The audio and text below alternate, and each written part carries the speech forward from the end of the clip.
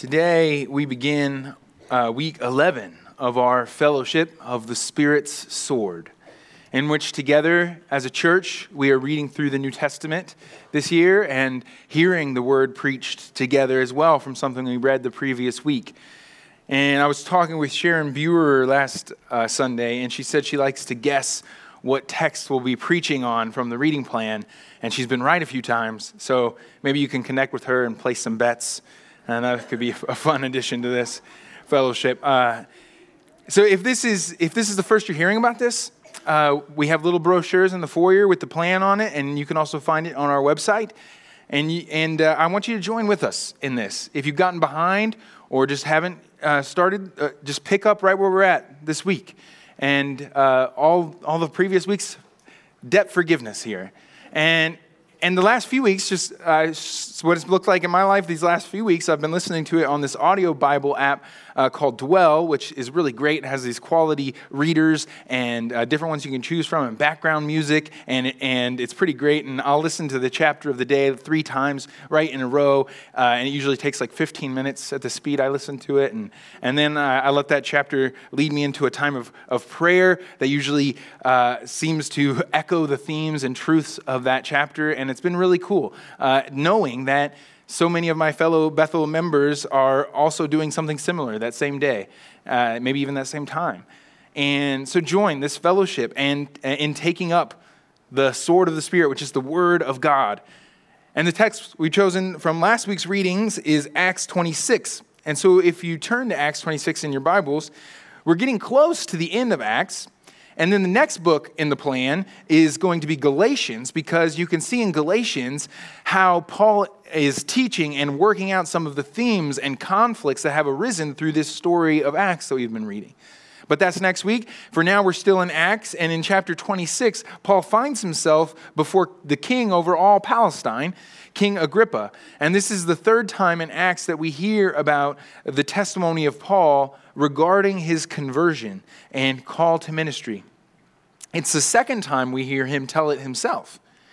And the first time he told it, it was when he was arrested, and he got to proclaim his testimony to the whole Sanhedrin, which is the leaders of the Jews. And then, through some circumstances, he gets moved to the coast of Caesarea, and he's still in prison for 2 years.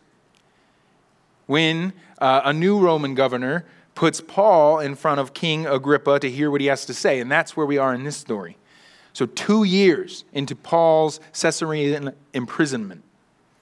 And this lowly, wrongly imprisoned Christian missionary finds himself with the opportunity to share his story and the gospel of Jesus with one of the most influential men of that time in that place.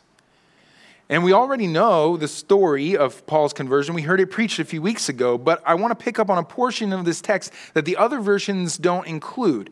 Because here Paul shares a bit more of what Jesus said to him when he appeared to him and converted him and called him. And that's where I want to pick up. So if you look in your text, I want to read kind of a long portion so in this chapter, so prepare to listen well. Starting in verse 14. And when we had all fallen to the ground, I heard a voice saying to me in the Hebrew language, "Saul, Saul, why are you persecuting me? It is hard for you to kick against the goads." And I said, "Who are you, Lord?" And the Lord said, "I am Jesus, whom you are persecuting. But rise and stand on your feet, for I have appeared to you for this purpose, to appoint you as a servant and a witness to the things in which you have seen me and to those in which I will appear to you, delivering you from your people and from the Gentiles, to whom I am sending you, to open their eyes, so that they may turn from darkness to light and from the power of Satan to God, that they may receive forgiveness of sins and a place among those who are sanctified by faith in me. Therefore, O King Agrippa, I was not disobedient to the heavenly vision, but declared first to those in Damascus, then in Jerusalem, and throughout all the region of Judea, and also to the Gentiles, that they should repent and turn to God, performing deeds in keeping with their repentance. For this reason, the Jews seized me in the temple and tried to kill me. To this day, I've had the help that comes from God.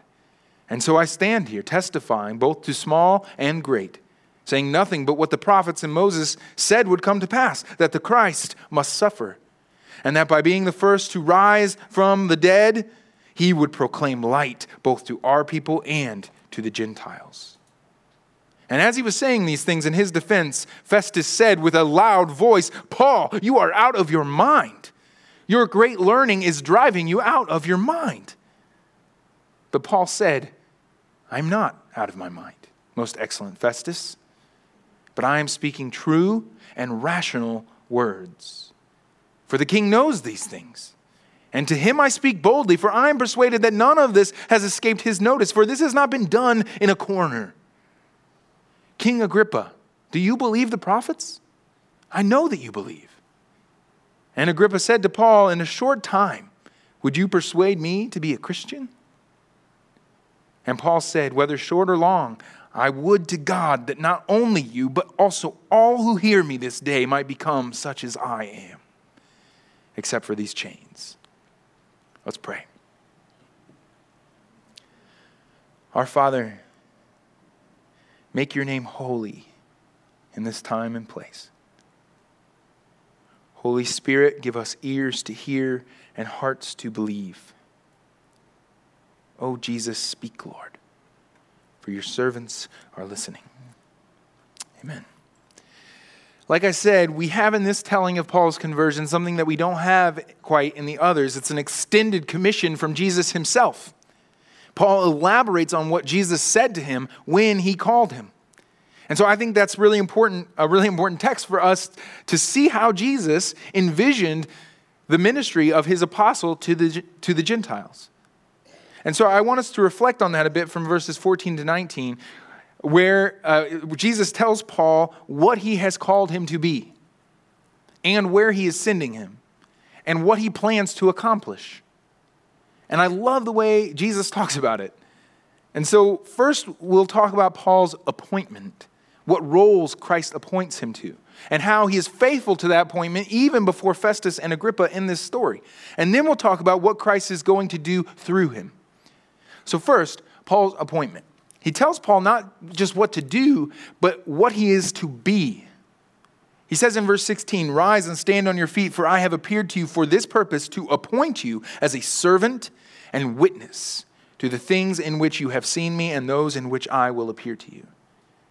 So Jesus doesn't just say do this and do that and do this, but he appoints him to two roles and all that those roles entail. He says he's appointed to be a servant and a witness. Now, for the word servant there is not the same word the New Testament usually uses for servant. This word is actually translated usually in the New Testament as guard or officer or attendant. Like when the officers of the chief priests and Pharisees went with lanterns and torches and weapons to arrest Jesus. That's the same word, huperetes. It's a person under another person with a position to assist them in their official duties, like a professional subordinate. And Paul hints at this idea when he connects this word with the word steward in 1 Corinthians. He says, this is how one should regard us as servants, huperetes, and stewards of the mysteries of God. Moreover, it is required of stewards that they be found trustworthy. So Paul is a steward and servant, an assistant or officer of Christ. And that requires certain things of him. And it adds weight to his shoulders and requires him a worthiness of this task. But it also reminds him that he's not the one in charge. And the results are not on his shoulders, but on God's. He is a mere underling. And he has the call of an underling to stay under. And it reminds me of this beautiful passage from the Puritan Jeremiah Burroughs' book. His book is called The Rare Jewel of Christian Contentment. And in this passage he says, oh, under, get you under, O soul. Keep under, keep low, keep under God's feet. You are under God's feet and keep under his feet. Keep under the authority of God, the majesty of God, the sovereignty of God, the power that God has over you. To keep under, that is to submit. The soul can submit to God at the time when it can send itself under the power and authority and sovereignty and dominion that God has over it. So Paul is first appointed as an underling. And the second role he is appointed to is that of a witness. He is to be a witness. It is something you are, not just something you do. And what is he to witness to? A witness to. Jesus says he is to be a witness to the things in which you have seen me and those in which I will appear to you. Much like a witness to a crime is called upon to give testimony to what they have seen. That's exactly what Jesus says to Paul here. Paul is called to be a witness to what he has seen Christ in. The things in which he has seen Christ, but he's also called to be a witness, notice, to the things he has yet to see. As Christ calls him, he gives him an expectation and an anticipation. He says, you will see me at work, and you will be a witness to that as well. He must keep his spiritual eyes peeled for the work of Christ and be expectant and ready. And Jesus says that in particular, he will send him to the Gentiles, meaning to the world. He intends for his gospel and his spirit to spread throughout the world, to cross cultures and transform lives. And Paul tells King Agrippa in verse 19, I was not disobedient to this heavenly vision. He declared to the Gentiles that they should repent and turn to God. And he says in verse 22, I stand here testifying both to small and great, saying nothing but what the prophets and Moses said would come to pass, that the Christ must suffer, and that by being the first to rise from the dead, he would proclaim light both to our people and to the Gentiles. Paul was faithful in his missionary work, and he is faithful even as a prisoner before to his appointment as a servant and a witness. And I want you to notice his courage and his commitment in this calling. Because you might not pick up on it right away if you don't really grasp who Festus is. Because the next thing that happens in the story is what? Of course, Festus cuts him off and calls him crazy. And Festus is the one who has arranged this meeting with King Agrippa. And so who is Festus? He's the guy who replaced Felix. And you remember what Paul's interaction with Felix was like. Those of you who have read along in the plan know that Felix is the reason Paul has been stuck in prison these last 2 years. Because Paul got an opportunity to talk to Felix. And when he did, what did he do? He proclaimed the gospel boldly. And let me read the text to remind you, to refresh your memory. Felix sent for Paul and heard him speak about faith in Christ Jesus. And as he reasoned about righteousness and self-control and the coming judgment, Felix was alarmed and said, go away for present. When I get an opportunity, I will summon you. So Felix was alarmed by Paul's message, and he kept him in jail for 2 years. So now Paul has an opportunity to talk to this man's successor, and many of us would probably think, here's my chance to do things differently. Finally, I get a chance to fix my mistake and get out of here. If I can just keep my mouth shut, maybe I'll be free. But that's not how Paul thought. I was reminded of this in a community group discussion just the other day about the Philippian jailer and how Paul stuck around in jail after God opened the prison with that miraculous earthquake. Someone pointed out that most of us in that miracle would automatically assume in that situation that God had done that in order to free us from jail. But not Paul. We would have been like, sweet, God set us free, let's bolt. But Paul thought, how is God setting up an opportunity for the gospel to change lives in this situation? How can I be a servant and a witness? And he stuck around, and he saved his jailer's life. And that's what he's doing again. He's not thinking about himself and how he can go free. He's thinking about the souls in front of him and about the glory of his God. And he's not so much concerned about his physical chains as he is about their spiritual chains. And this lowly prisoner before these grand, important men at this regal hearing, Paul is unintimidated by the pomp and circumstance because he lives for something much more grand. He cares for more about these men than just flattering their egos. And he's so radical and so bold and so different that he seems crazy. That's what Festus says. He blurts it out, cutting Paul off. He says, "You're out of your mind. You've gone nuts." And now, I think it's worth noting, though, what was the breaking point for Festus in Paul's speech? He agreed to hear Paul out patiently, if you read earlier, but at some point, he just can't take it. Paul's message seems too ludicrous. What was the thing Paul had just talked about? Look at verse 23. Being the first to rise from the dead, he would proclaim light both to our people and to the Gentiles. It was the resurrection and the implications of the resurrection for Gentiles like Festus. Festus's Roman worldview would have made him see the resurrection from the dead as ridiculous, especially if you think it should have any influence on the Roman world beyond your weird religious community, Paul. Now, does that sound familiar? But when Festus called him crazy, Paul calmly and respectfully said, "No, I'm actually being quite rational." And then he appeals to Agrippa, because Festus is an outsider. He's a Roman official, but Agrippa has been in Palestine where Jesus ministered. Paul says, "I know you're an outsider, Festus," but Agrippa knows these things. Agrippa was young when Jesus died, but he's lived here in the aftermath. Paul says at the end of verse 26, these things were not done in a corner.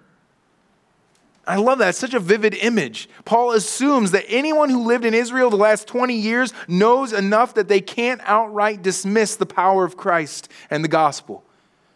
The manifestation of the Son of God was a public affair. Christianity did not start in a dark room or with some private mystical experience like so many false religions. No, it was outrageously public. It was a matter of historical fact that could be attested to, and that immediately and permanently and continuously made a noticeable mark on the world. You can't slough it off.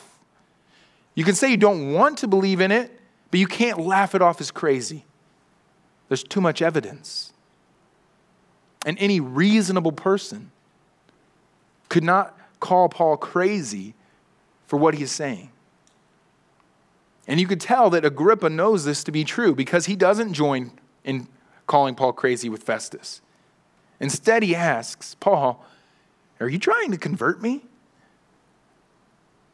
And he kind of sounds astounded at Paul's boldness, that he would use this hearing not to try and get free, but to try and convert him. He sees what Paul is doing. The King James translates Agrippa as saying, "Almost thou persuadest me to be a Christian," which is such a sad statement, to be almost persuaded. I know for a fact that some in this room are almost persuaded. Amen. But there is an eternity in that word almost, an eternal chasm in that word. I pray that nobody leaves this room today almost persuaded. Amen. Paul believed that when he spoke about the gospel of Jesus Christ, each moment people heard it was filled with moral weight. A couple chapters after this, when people come and talk with Paul about Christ, Paul quotes the condemning lament of the prophet Isaiah, a passage that Jesus also quoted in his ministry, where Isaiah says, "For this people's heart has grown dull, and with their ears they can barely hear, and their eyes they have closed, lest they should see with their eyes, and hear with their ears, and understand with their hearts, and turn, and I would heal them." And then Paul follows that up by saying, "Therefore let it be known to you that this salvation of God has been sent to the Gentiles. They will listen." In other words, he's saying this is a crucial moment. If you do not listen, if you close your eyes and shut your ears, a crucial moment has passed for you. You failed to believe when you should have, and you will not be healed. You will not hinder the gospel. It will go to others who will listen, but you will remain in darkness. Do not trifle with this message and treat your response as insignificant? How does Paul respond to Agrippa? Paul says, whether short or long, I would to God that not only you, but also all who hear me this day might become such as I am. He says, it's not just about you, Agrippa, but everyone here. I want you all to be like me, with me. I wish that everyone would be as I am. And what is that? What's that state of being he's talking about? Well, Jesus described it a few verses earlier when he commissioned Paul, as we might say it, saved. But that's not the way Jesus said it when he described it to Paul, what he would do among the Gentiles. We sometimes use the term saved like it's a simple thing. We use it as like a linguistic bag that we stuff full of way too much meaning, and when we do that, we lose track of some of it in there. So I love the way Jesus talks about salvation. What he wants to do in people's lives and hearts as he saves them and calls them to himself. So here's how he says it in verse 18. To open their eyes so that they may turn from darkness to light and from the power of Satan to God, that they may receive forgiveness of sins and a place among those who are sanctified by faith in me. Wow. This is what has happened to us who have placed our faith in Christ. 7 incredible, glorious things we are given here. Sight, light, God, forgiveness, a place, sanctification, faith.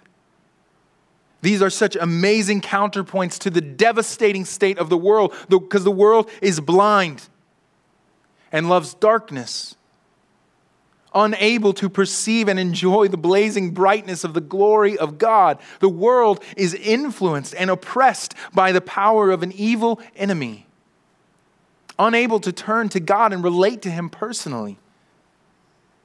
The world is condemned under the weight of their guilt, of their unforgiven sin. The world is impure and unholy, in need of purification and sanctification.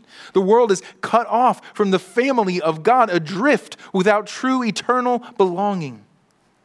The world is tattered, has a tattered and misplaced trust and faith in self or in idols, and will inevitably be let down.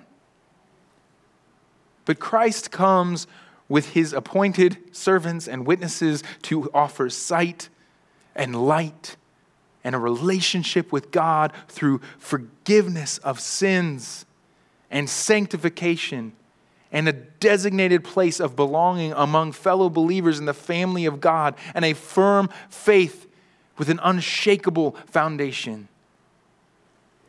So let's walk through these things. First is open their eyes. That's what he says. The world's eyes are shut. And through Paul, Christ plans to open them. In our sin, we avert our eyes from the truth, making ourselves unable to see the beauty and glory of Christ. And the devil capitalizes on this with deception. This is how Paul puts it in 2 Corinthians 4. The God of this world has blinded the minds of unbelievers to keep them from seeing the light of the gospel of the glory of Christ, who is the image of God.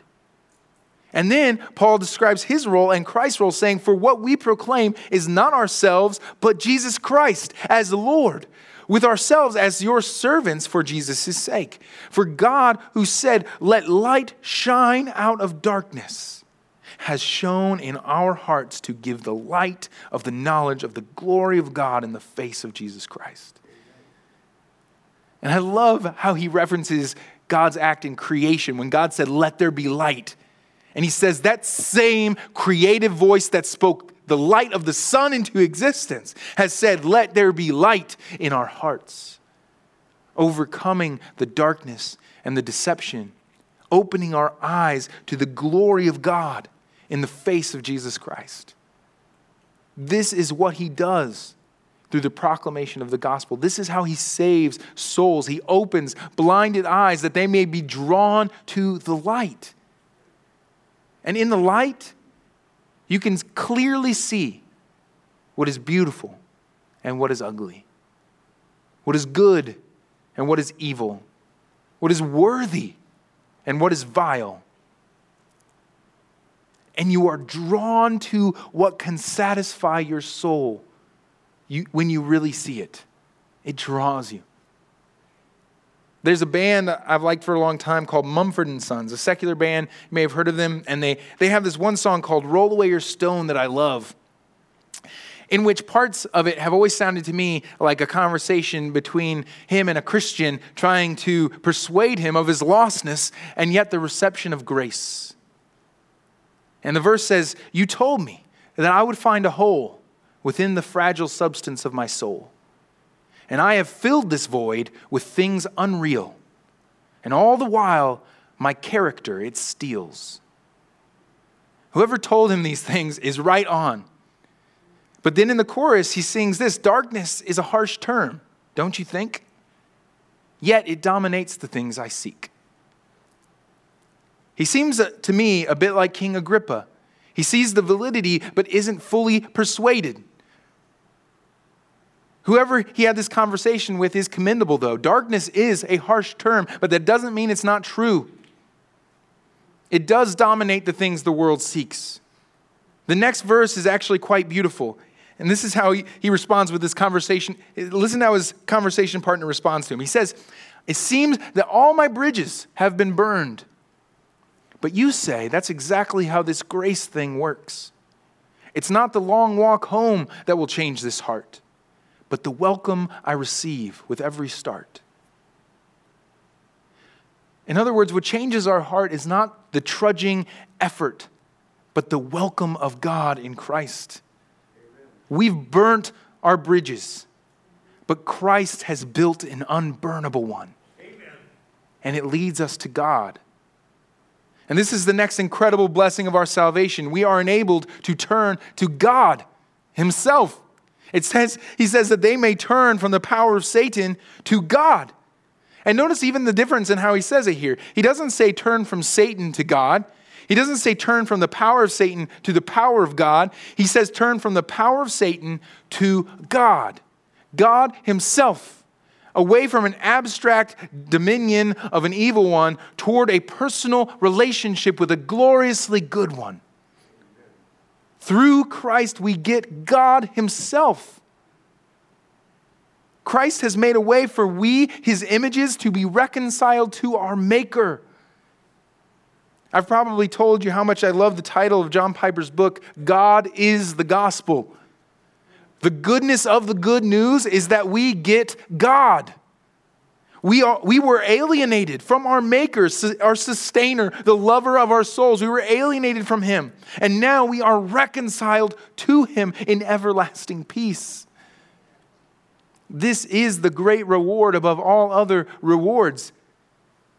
When we receive sight and are drawn to the light and shake off the lies that have buried us like a tomb, we see what is actually valuable. And first and foremost, we see the value of God, who is the source of all value. And suddenly, in light of his value, people become more valuable as his image bearers. The world and my own body and soul are more valuable as his creation. The church more valuable as his body and bride. Food is holier as I receive it with gratitude to him. Time is more precious as it's received as a gift and offered to him as a sacrifice. We live in the light and we live with him. And this is why Paul wished everyone could be as he is. But he talks about even more. The next thing that he says is that they may receive forgiveness of sins. When your eyes are open and you see the light, one of the first things you notice is how vastly different the light is from the dark. Darkness does indeed dominate the things the world seeks. And in that same light in which we see the value of God, we are awakened to how we have sinned against his value, shunned it, betrayed him. In the darkness, the starting point of how people view the world is man-centered, if not self-centered. But in the light, everything is God-centered. And this explains why people may not feel a great need for forgiveness, might think that they're okay and good people, because people may feel from a man-centered perspective and viewpoint that they are fairly satisfactory. But what about from a God-centered perspective, which is the true perspective of the world? Have you honored him and loved him and prioritized him with all your heart and all your life and all your mind? When you start to ask God-centered questions, sin becomes obvious. And the need for forgiveness becomes desperate. But in the dark, people just don't think that way. But praise God that when he opened our eyes and draws us to the light and to himself, he offers us forgiveness of our sins. If he didn't, we would be even more broken than before. But in Christ, he removes our sins from us as far as the east is from the west. Amen. Christ bore the penalty of our sin that we may be released from the devastating consequences of our sin. And there's more. The next thing he says we receive is a place among those who are sanctified. We are given a place of belonging, a welcome and reception into the distinct and holy community of faith. This is a part of what God envisions for salvation. We are given a place among his people, a place only we can fill, a place designated for us to care and be cared for, to know and be known, to love and be loved, to cooperate and partner and share and contribute, a place to belong, to no longer be adrift, to have a family that outlasts death, a home where we are more than welcomed, we are accepted and adopted. Christ gives us a place where we can finally really fit. And the next two blessings or gifts of salvation are implied by what he says about that place. He calls the people we are given a place among those who are sanctified by faith in me. So we see that we receive sanctification and faith. First, sanctification. We are made holy. God called us out to be distinctly God's own, meant for him and his purposes. If we could possibly remove pride from this word, it's to say we are special. If you've ever had it, to say we're special is a good understanding of what this means to be holy. If you've ever had the experience of being honored to be a part of something, participating in something that humbled you at the same time that it made you feel special, that is holiness.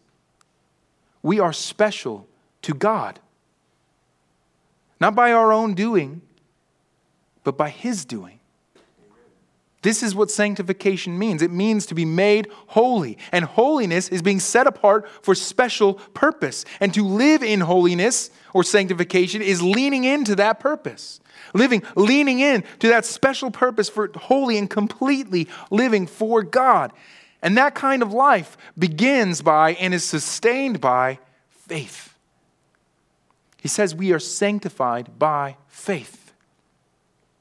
Made holy by our trust in Christ.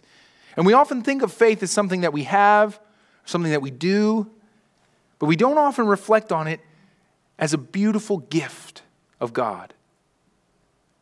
It really is a wonderful gift, faith.